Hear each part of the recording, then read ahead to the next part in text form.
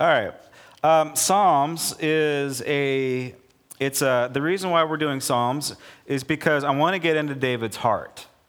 So First Chronicles and then in First and Second Samuel, we talked about David, and I want to continue this theme of talking about David. That's why we're going out of the biblical order, but as far as the chronology goes, we are lined up. We're setting it up for us to really grasp the condition of the heart of a man that was blessed. And I think we need to get it. I mean, he understood not only how to get blessed, but how to enter into a really intimate relationship with Jesus, even before Jesus was born.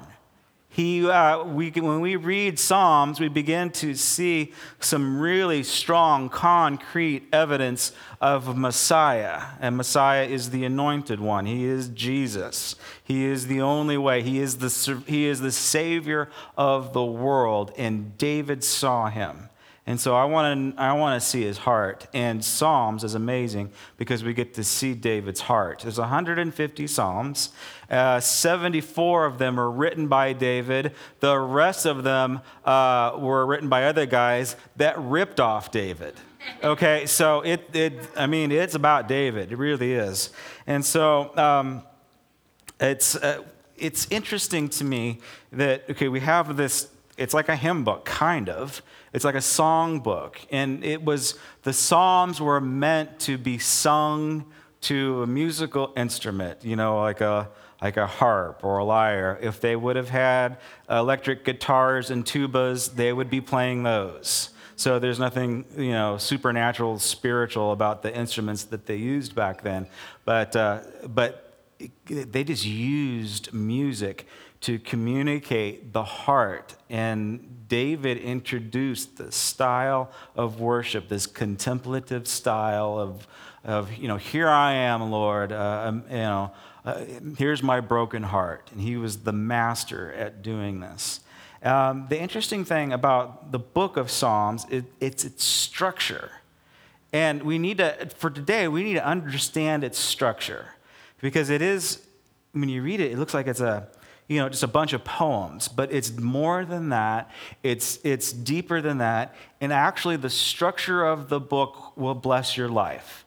And so that's what we're going to look at. And then on Wednesday night, we will go in depth on the Messiah. So we will look at the specific verses that highlight and begin to give us some concrete evidence of the future Messiah. Specifically, we're going to be looking at Psalms 22. And so it's going to be a good Wednesday night. You'll see Jesus 1,000 years before he was born. Isn't that cool? Like we see the crucifixion almost point by point, detail by detail, 1,000 years before it happened. It's fascinating. I don't understand why not everybody's a Christian. So, all right. Okay, get your Bibles out. We're going to start off at chapter 1, verse 1, and I'm going to describe the structure of the book a little bit. When you got your Bible out, does your Bible say book 1? Chapter 1, book 1. All right. How many books do you think are inside of Psalms? Anybody know? It says 1 to 41. No, not quite. There's 5. So the book of Psalms is separated into 5 different categories. And there's a little bit of a misunderstanding, or I don't know, I think they placed the book 1 in the wrong spot. Because there's 5 different books, they have 5 different themes, which is interesting to me. And then, but Psalms 1 and Psalms 2 is going to be the introductions to the whole book of Psalms. And so let's take a look. We're going to read it. Blessed is the man who does not walk in the counsel of the wicked, or stand in the way of sinners, or sit in the seat of mockers, but he delights in the law of the Lord. And on his law he meditates day and night. He's like a tree planted by streams of water, which yields its fruit in season, and whose leaf does not wither.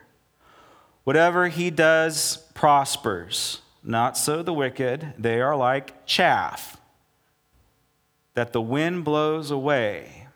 Therefore, the wicked will not stand in judgment. Okay, you guys are kind of afraid of judgment? Okay, maybe a little bit. Yeah, I said some bad words last week. I'm kind of afraid to stand before the Lord. The alternative is not so good. You want to be judged. Okay, does that make sense? You actually want to stand before the Lord in judgment because the alternative is something else. It's the other place. Okay, you guys get that? So, therefore, the wicked will not stand in the judgment, nor sinners in the assembly of the righteous. For the Lord watches over the way of the righteous, but the way of the wicked will perish. Okay, so this starts off. This is the introduction. And what we're getting into is contrasts. We need to see the contrast between the blessed man and the wicked man. I like contrasts. I like vanilla ice cream with hot fudge sauce on it. Yeah? And I love chocolate. I'm a big chocolate freak. And there's a major misunderstanding. There's a communication breakdown in my family with my wife because she thinks that because I like chocolate, she's going to get me chocolate ice cream with chocolate sauce. And I don't like that because there's no contrast. Now, she could get me chocolate ice cream with marshmallow sauce, and that's okay because that's a contrast. And the Psalms is going to point out some major contrasts. So here we see the contrast between the blessed man and the wicked man. The wicked man is chaff. And it says that he's a failure. It's kind of what, really? Because I know a lot of wicked people that have a lot of toys. I know a lot of wicked people that are doing very well in life, and it does not seem fair. Okay, don't get your hopes down because the Bible talks about those guys too. So even though through the optics of our world, when we see successful, wicked, rich people, that is through the optics of the world. But in reality, they are chaff. They have no substance. They have no weight. They have no roots. They don't produce fruit. When the wind comes, when the Holy Spirit shows up, they're useless. They can't do a thing. They get blown away. That day is coming someday for them. That day is coming. Now, in contrast, the righteous person is like a tree that is planted by a river or a stream or a creek. And Israel is a lot like California. It's dry. It goes into droughts all the time. And so successful trees are the ones that are planted by streams of living water, and their roots go deep. And they produce fruit in season, and their leaves don't wither. They are people of integrity. They're people of strength. And this is the contrast between the two. Now, there are 5 books inside of Psalms. And I didn't really understand this until, this is kind of embarrassing to say, until this week. You know what the amazing thing about reading the Bible again and again and again and again and again is that you always find something. There's always something new to discover. It's not like the Bible has changed and like words like magically have appeared. The thing that has changed is you. You have changed. Either you've gotten more mature, you've grown, maybe you're older, maybe you're dumber. Well, something has happened where the Word of God is now, it's something about it is resonating with you. Like you've discovered something new. So there's always something new to discover. I actually preached Psalms, and the title was Psalms. I did it 9 months ago. And there was this stuff that I missed. Since January, I have read through Psalms 3 times. And it was this week that I just kind of like, wow, that kind of makes sense. The reason why that this is more than just a hymnal, more than just a songbook, that it is actually a book of instruction is because they did break it into 5 parts. And as we see in the introduction of the first one, there's this contrast between good and evil. And then let's go to chapter 2 real quick. Chapter 2 says, why do the nations conspire? Other translations say, why do the wicked nations conspire? Why do the ungodly conspire? And the people plot in vain. The kings of the earth, they take their stand, and the rulers gather together against the Lord and against his anointed one. This is Messiah. This is Jesus. We begin to see him. He's coming to life.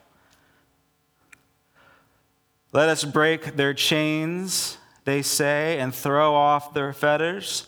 The one enthroned in heaven laughs, and the Lord scoffs at them. He rebukes them in their anger. He terrifies them in his wrath. So we're talking about Messiah. We begin to see the introduction. And again, we're going to really pull him out on Wednesday night. But we're going to see the introduction to the Prince of Peace. We're going to see the gospel of grace. And when this is about contrast, this is Psalms is almost the way that it's being presented, and I believe that this is intentional. This is what I hadn't seen before. The reason why there's 5 books, if you've been following along from the very beginning, how many books are there in the law? The Pentateuch, 5. So the Pentateuch has 5 books in it. And it's the Torah, right? It's got the 10 Commandments. It's some very black and white stuff. Most of it's common sense. Don't kill people. Don't lie. Don't have affairs. Do unto others. You know, it's almost like it's natural law type of stuff. Of course, there's the weird food laws. We already talked about that. But for the most part, it's black and white stuff. It's the things that we do to separate us from the rest of the world. It's the things that we need to do to live a righteous life. It's the black and white stuff. But the world isn't necessarily about black and white issues. Now, is it? Psalms is the companion to this, and I believe the reason why that there's 5 books is because sometimes there is not a black and white answer to the issues that we face in our world. Now, the ones that are, there's a lot of deal breakers in the Bible, so you need to be confident in what the Word of God says about his laws. But is God going, is it in the Torah, like who you're going to marry? Is in the Torah, is there anything about what job you should take or who you should vote for? It doesn't tell you. It would be nice if it did, but it doesn't. And so we need to be able to engage the Holy Spirit in prayer, and this is what this companion book is for. This is what the Psalms are for. In our world today, it's difficult, is it not? So not only do we have to face the struggles of everyday life, of finances, relationship, health, where we need clarity, we need guidance, we need to know what to do so we don't mess things up. And we can't, there's no chapter that we can turn to, but this is what we can do. We can pray this stuff through. Now, likewise, where there's confusion about our own personal lives, isn't there a lot of confusion about what's going on in this world today? It's difficult. Like, when watching the news, one of the main words, it seems like there's there's always a theme whenever there's a season of violence or there's something going on. And it seems to me, maybe you're seeing the same thing, but when I'm watching the news, what people are saying in response to all of the violence that's going on, all of the shootings, there was more shootings this today in Louisiana. It's like, Jesus come soon. Everybody is saying, I hurt. Is that just me that I'm picking up on that? But people are saying, I hurt. There's anger too, but there's a hurt heart that's going on. And this is what we have to do as believers. We have to pray this pain out. We have to pray this pain through. We have to guard our hearts. Now, I'm not saying we stick our head in the sand and we just ignore everything that's going on in the world. You need to be watching the news. You need to be informed. But if you're like me, and if you're a news junkie, you're going to spin into depression unless you pray that stuff through. Because what will happen is you're going to, and maybe it's true, I don't know. Maybe you think the world is going to hell in a handbasket. It seems that way. But here's the thing that needs to bring you joy. If we are in the end times, and if the world is going to hell in a handbasket, guess what? Jesus is coming back soon. And that ought to give us joy. That ought to give us a hope. And so if you're being plagued by all this stuff, and not only the weight of your own personal life is on your shoulders, but for some reason you've decided to take on the weight of the world, you've got to pray this stuff through. And David was the master at this. This is why the books were written, and so that we could pray the weight of the world off of our shoulders, where we could actually hand it over to Messiah, to Jesus. We need to hand this stuff over to Jesus. We are not the saviors of the world, so you don't need to spend 24 hours a day watching the news. You can't do anything to solve it. I'm not saying that as Christians we don't take action. We are people of justice, so there's specific things that we can do, but we cannot save the world. Whose job is that? It's Jesus' job, and he's already done it. He's already won. He's already saved the world, and it's just a matter of evicting the rest of the guy out. Daniel Hoff he's doing an eviction thing right now. The contract has been signed with the cross.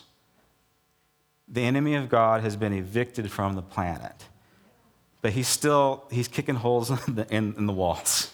He's still messing stuff up. He's leaving his hypodermic needles all over the place, but he's out, and the world's going to get cleaned up. It's just a matter of time.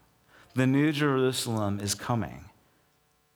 The New Jerusalem is coming. Everything is going to be set right, not only in this world, but in your own personal lives. Revelation says that we will not cry anymore, that we will not have any more pain or struggle or tension or fretting or fear anymore. All of our tears will go away. Hallelujah. All right. So let's see how David does it. All right. Okay, so now we begin to look at book 1 inside of Psalms. Book 1 actually starts at chapter 3, okay? And this is David's first psalm, and let me give you the context of it. Some of your Bibles might tell you what the context is, but this is his lament. Let's get back into contrast. The book, Psalms, is about contrast. It's about lament and praise. So you're going to see the two. I'm going to give you a little clue when reading it. Read it all the way through. Like if you're just reading book 1, book 2, and book 3 of Psalms, there's a lot of lament in that. And you're going to be reaching for your Prozac by the time you're done. So you need to read book 4 and 5, and you need to focus, which we will do at the end, on chapters 146, 147, 148, and 150.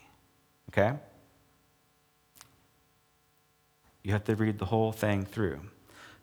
Because the lament, it's a progression. It's like things are bad, things are bad. We get a pinpoke of hope and praise and rejoicing. Things are bad, things are bad. But once we hit book 4 and book 5, It's all about praise, and it's all about thanksgiving, and it's all about hope. So you have that's the process that we take as believers. When you walk into the faith, when you begin to realize that Jesus is the hope of the world, when you begin to grasp the gospel of grace, you will see that it is a progression, that he is here to walk you out of your pain. And this is how you do it. You have to pray it through. All right, David. He is the man that is after God's own heart. He starts off at a lowly place. He gets promoted to being a king. It's the journey is incredible. And he has gone through so many obstacles. As a young boy, he was killing lions and bears. Then he upgraded to killing giants. Then he upgraded to killing entire nations.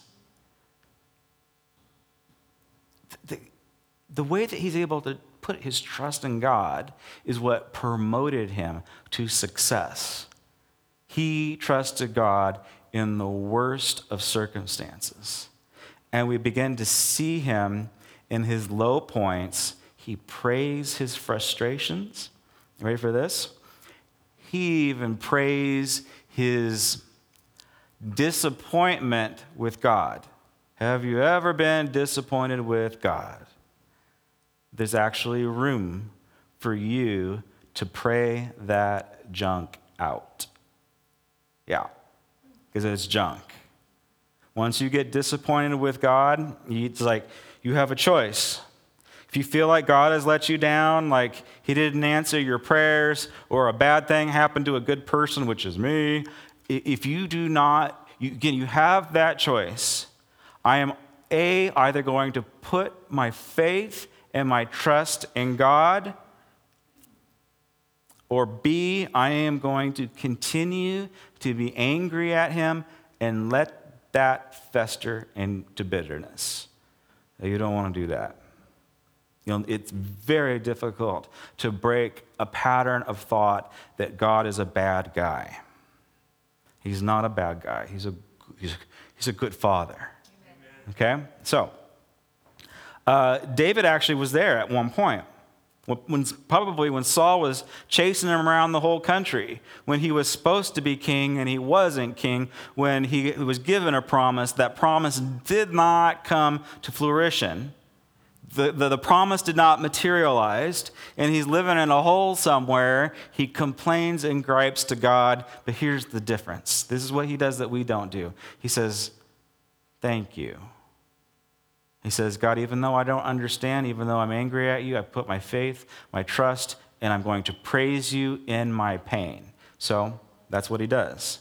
And when we read this next one, we see the development and the spiritual growth, the integrity, the deep roots of a man of faith that has been through hell and back, and now he's doing it again. He's going back to hell, but he's successful. All right, here we go. His son, Absalom. Maybe you know this story, but Absalom was David's third son. Absalom murdered David's oldest son, Amnon. And then the second son, his name was Daniel or some other, basically his name translates as Daniel. We know nothing about him. They think that he died. So Absalom should have been the rightful king. But since he murdered the oldest son, David ships him off to boarding school, basically. And that's the last that they've ever communicated as far as we know. So, great man of God, not a great father, because he didn't deal with the issue at home. He just shipped the kid off to grandma and grandpa's house instead of saying, all right, how do I bring healing back into my home? And so as a consequence of that action, Absalom begins to develop bitterness towards his father, this animosity towards his father, and we got to know that Absalom was basically the reflection of David. He was David's mini me. He was David. He was the closest thing to David. Solomon was kind of a mama's boy, a book learner, but Absalom was like David. He was the warrior. He was the leader. He was the natural leader. He had David's good looks. There was everything about Absalom looked like David, and David loved Absalom. David probably trained Absalom in warfare because we begin to see Absalom lead like David. Absalom gathers people like David, and Absalom is going to lead from the front like David did. He was David's favorite. But he was let down. His heart was broken. When Absalom murdered Amnon, he did it because Amnon raped his sister. And so it would seem like it was a justifiable, murder, because you can't do that kind of stuff. Like, he didn't break the Torah law. He didn't. So there's this bitterness. In addition to that, David he's kind of messed up. David's got some issues because we know what David did, right? We know that, David's number one sin was not necessarily the affair, the way that he forced himself on Bathsheba. Now, the murder was him killing Bathsheba's husband. So there was the murder, and then there was the adulterous affair, and God says, you are going to pay the price for this. And if you read Psalms 51, you begin to see, if you need to repent, do you guys know how to repent? Oh, Scott, my bad, I'm sorry. I blew it again, right? My bad. Okay, you read Psalms 51. David will show you how to repent the right way. I think that's our problem, because we don't think that what we do is bad because we don't hurt anybody. No. You grieve God's heart, you need to learn how to repent the right way. Read Psalms 51. So, David is able to move himself into a place of saying, all right, God, I put myself in a really bad situation, and I feel have you ever felt guilty about something that you've done? Bathsheba, the woman that he forced himself on, he abused his power as king to get the woman that he wants. He actually felt guilty about this whole situation. And Bathsheba positioned her son Solomon to take the throne. And Solomon was son number 8. So he didn't have a claim to the throne. The only leverage that they had was, you know what, David? Remember you killed my husband? Maybe you should make my son king to pay penance for your sin. The Bible also says that Solomon was God's guy. So I'm not saying I contradicted the Bible here, but what I am saying is this is the condition of Absalom's heart. This is what drove him into bitterness, because he was bypassed. He was completely forsaken. And as a result, he used his natural abilities to strip the kingdom right out of David's hands. He is this natural leader. He is this brave warrior, and he pulls it off, and we see David running for his life. Have we ever seen David run from anything? He's never backed down from a lion, a bear, a giant, a nation, a battle. He always leads from the front, unless he's seducing a woman. Why did he run away? It's because he didn't want to have to kill his son. Because he loved Absalom.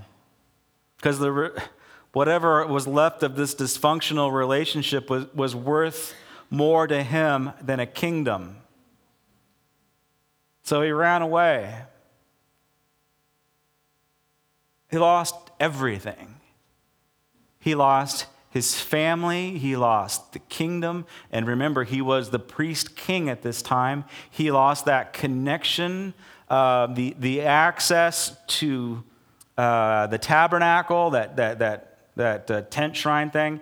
He actually does take the Ark of the Covenant with him, but then he has so much respect for God's word and God's presence that he's like, you know what, I probably shouldn't steal this thing. Let's send it back. He leaves it all behind because it's the right thing to do. And now we begin to see the condition of his heart in chapter 3. O Lord, how many are my foes? How many rise up against me? How many are saying of me, God will not deliver him this time. I'm sure that's not the first time he's heard this. God's not going to deliver him. But, so he's not listening to these negative voices. He's not listening to the news. He's listening to God's truth, God's promises. But you are a shield around me, O Lord. You bestow glory on me, and you what? You lift up my head. All right, can you do this? Like you just binge watched CNN. Where's your head? Do you walking out the door with your head hung low because the world's going down the toilet? Relationships are falling apart. Finances aren't good. You just contracted some skin disease. Is your head held up high? Can you say that in your lowest point? God, hold my head up high. It's a choice. It's a choice to ask God to lift your chin up. He didn't do this the first time around. David learned how to do this. Because the first time around when Saul was chasing him around the countryside, he was like, oh, I'm a worm. God, you must hate me. All right? So he's changed his tune a bit. He's actually learned a bit in his older age. Lift up my head. To the Lord I cry, and he answers me from his holy hill. There we go. I lie down and sleep. Really? Hey, people are trying to kill you. Your son just stabbed you in the back. If he had a chance, he would stab you in the front. He would. Absalom would kill his dad in a heartbeat.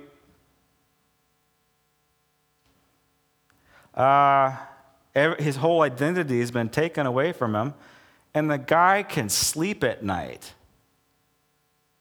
I mean, if my dog has a nervous breakdown, I'm not sleeping. I lose sleep over the littlest stuff. It's because I haven't allowed God into certain areas in my life. My dog's not saved yet. So I lose sleep over things like that, right? What are you losing sleep over? What stresses you out? Is it your job? Is it your finances? All right, I'll tell you something. My finances, they're not great, but I tithe, therefore I don't lose sleep because it's not my money, it's God's money. So it doesn't stress me out. It's in God's hands because I put God's mark on my money. I give him 10% right off the top. I do it automatically so I don't forget. So I don't lose sleep. I've obeyed the law. And are things perfect? No. But I have peace in that area of my life. Now, when I lose sleep over other things, it's like, oh gosh, okay. God, what are you losing sleep over? There's your telltale. That's what you need to hand over to Messiah. That's what you need to give to Jesus. Those are the issues in your life that you need to pray this stuff through like Jesus does, like David does. Are you angry? Is it anger keeping you up at night? Pray your anger like David does. Let's see what he says. It's great. Maybe you feel this way about your boss. It says, okay, you are a shield around me, O God. You bestow glory. You lift up my head. I cry aloud. I lie down and I sleep. I wake again because the Lord sustains me. I will not fear tens of thousands. I will not fear the tens of thousands that rise up against me on every side. Arise, O Lord. Deliver me, O my God. Strike my enemies on the jaw and break their teeth of the wicked. You could maybe cross that out. Strike my boss in the mouth. Knock his teeth out. I hate that guy. I'm so angry. But you see that this is the better way to do it. This is the way to do it. Because if you harbor this stuff deep down inside, and if you don't put it in, if you don't put your pain and your frustration and your disappointment and your laments into the presence of God, they're going to stay in your heart. They're going to stagnate. They're going to make you sick and bitter. So pray them, get them into God's presence and pray them through like David does. From the Lord comes deliverance. May your blessings be upon whom? Me? No. Again, this is another sign of character because he's not praying blessings upon himself. Other points that he does, but here in his lowest point, he's putting others above himself. He is not a selfish person. That's a good characteristic trait of a king, of a leader. A good leader puts other people above themselves. This is why he's able to walk away from a kingdom and give it to his angry son. And not, he probably could have taken his son. You guys have any sons? Can you still take your son? If you can't, you have to lie. All right?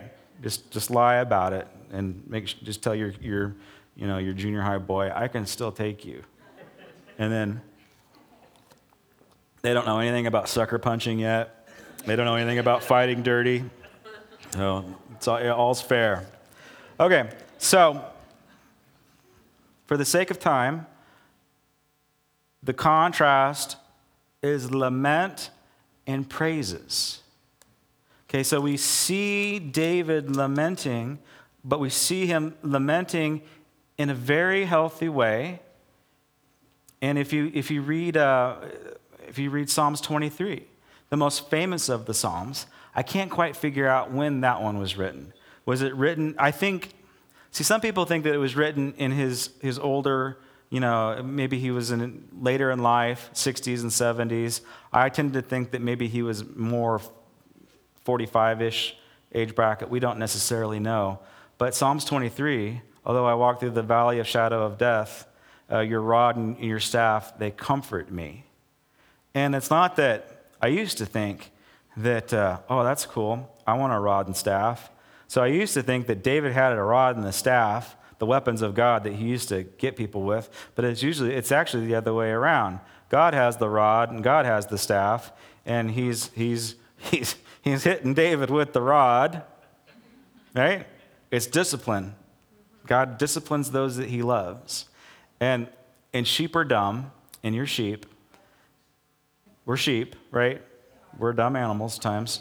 I should have done this. But there's like this YouTube video of all these dumb sheep falling off of cliffs. I think it's hilarious. But they do. Like they're destined for destruction unless they have a shepherd. And the shepherd is always, if you see shepherds, they're whacking sheep, right? They got the rod and they're tapping the sheep, they're whacking the sheep, they're beating the sheep, make sure the sheep stays on the path so it doesn't fall off the cliff. And then they have the staff, which is that big crook, right? And you know what that one's for? It's for when the sheep falls off the cliff or the sheep falls in the river. That is grace. That is saving grace that will bypass that sheep's free will and save it from death and destruction. And that's what Jesus does to us. That's what grace does for us. When we Think of yourself as a spiritual little kid and you're playing in the street. God's going to come in. He's going to pull you out of the way from that Mack truck and he's going to save you with that crook. He's going to tap you away from the street so you don't get run over. But there's times when we need to develop enough spiritual common sense to not play in the street. He's only going to crook us so many times. All right.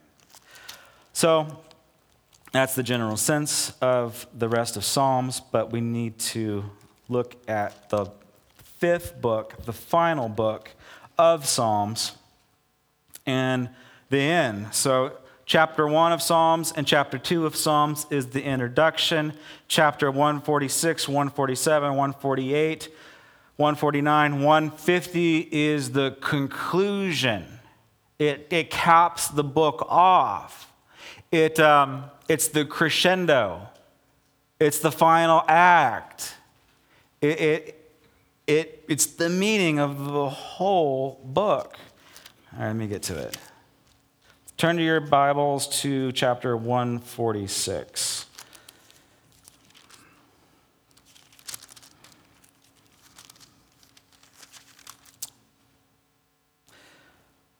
It says, praise the Lord, O my soul. I will praise the Lord all my life. I will sing praises to my God as long as I live. Does anybody in their Bibles, does it say instead of praise the Lord, does it say hallelujah? You ever hear this really weird word?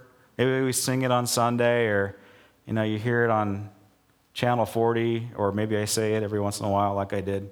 You know what hallelujah means? Praise the Lord. That's what it means. And that's what it should say right here in your Bibles. It should say hallelujah. And okay, I'll just break the word apart for you. Hallelu is praise. What do you think Yah is? All right, yeah, good job, guys. It's God. It's who we've been learning about. What is the name of God? What's the name of God that was given when they were led out of Egypt? Who's the intimate God? Yahweh.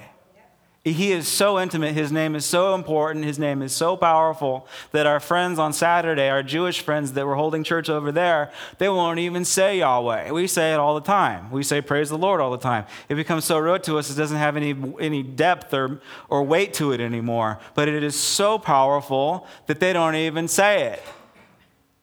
They don't say Yahweh. It's not spelled out Yahweh in their book. It's YHWH. It's called the Tetragrammaton. And even at that, they don't say YHWH or Tetragrammaton. They say Adonai. They say my Lord, because God's name it carries so much weight and so much power that they don't say it unless it's really important, unless they yell out a hallelujah. Isn't that cool? So hallelujah. So when you read this, don't let this praise the Lord just come off your lips. It's hallelujah. Hallelujah. Hallelujah, O my soul. I will praise the Lord all my life. Okay, this is important. Ready? Do not put your trust in princes, in mortal men who what? Cannot save. Let's retranslate this. Do not put your trust in presidential candidates, in governors, in politicians, in pastors. They cannot save. There's only one person that saves, and that's Jesus.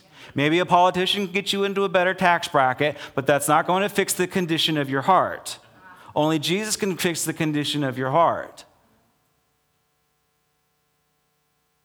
Don't put your trust in what is going on in the news. Only Jesus saves. And then it ends with what? The Lord reigns forever. O Zion, for all generations. Hallelujah. Chapter 147. Hallelujah. Praise God. God is good. It is good to sing the praises to our God. How pleasant and fitting it is to praise him. The Lord builds up Jerusalem. Not men. He gathers the exiles of Israel. He's going to bring us out of slavery, out of bondage, out of the way that we think. He's going to deliver us. Only he can do it. He heals the brokenhearted, and he binds up their wounds. He is determined. He has determined the number of the stars. Great is our Lord and mighty in power. And then again, 147 ends with what? Hallelujah. Praise God. Chapter 148, hallelujah. Praise the Lord from the heavens. Praise him in the highest above. Praise him, all his angels. Praise him, all you heavenly hosts. Praise him, sun and moon. Praise him, all you shining stars. Praise him, highest heavens, all you waters above the skies. Let them praise his name of the Lord. For he commands them, and they were created. He set them in place forever and ever. He gave a decree that they will never pass away. Hallelujah, from the earth. And again it ends. Hallelujah.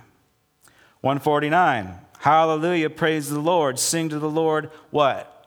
A new song. We need something new. Not that we're consumer Christians, but like if you are dry, you're bored with the Bible. Guess what? You've changed. Since the last time you picked up the book, you have changed. There's something new for you. There is a new song in the book. There is a new song that Holy Spirit wants to give you. There's new inspiration. Sing to the Lord a new song, his praises in the assembly of the saints. Let Israel rejoice in their Maker. Let the people of Zion be glad in their King. And then Psalms 150. Hallelujah, praise the Lord. Praise God in his sanctuary. Praise him in his mighty heavens. Praise him for his acts of power. Praise him for his surpassing greatness. Praise him with sounds of trumpets. Praise him with guitars. Praise him with drums. Praise him with tubas and saxophones.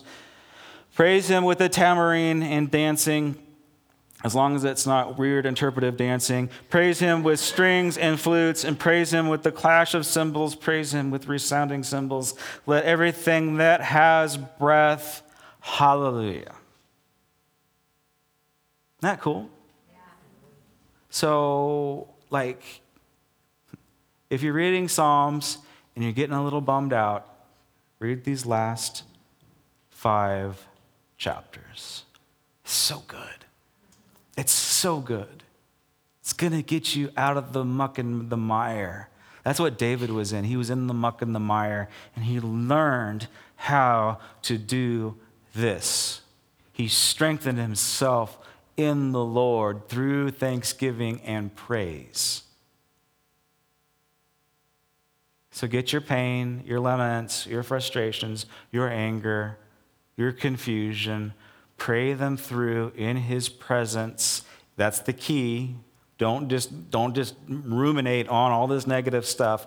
Pray this stuff through in God's presence, and then hallelujah. All right, if I got band and ushers come to the front. Did I do it in 20 minutes? Did I do it? Did I do it? Tell me. No? Not even close? Well. Now you're not going to remember anything, right? It's all went over your head because I couldn't do it in 20 minutes. Hallelujah. All right, ushers, let's pray. Heavenly Father, right now, we just pray for that peace that transcends understanding. God, I pray that those that are losing sleep, that are fretting, like when they turn the news on, they get nightmares, God. I pray that you would just free us from that bondage, God. We do require justice in our country, in our world, because you are a God of justice and you're a God of mercy, and you want to unite people and not divide people. And so, God, we put our faith and we put our trust in you and not into politicians that are giving us the things that we want to hear, but it is only you, and it is the church that is the hope of the world, not man. And so, God, we give you our lives and we surrender every area that needs help. God, we thank you and we give you praise for the areas that we've got victory, but we've all got areas in our lives that need help. And so, God, may we surrender those things to you. May we pray our frustrations and our pain and our bitterness, and may we turn them from anxieties and into prayer and into worship, God. Give us victory, God. I pray right now that we will be like the first chapter, folks, that we will be a blessed people. So bless us in your name. Amen.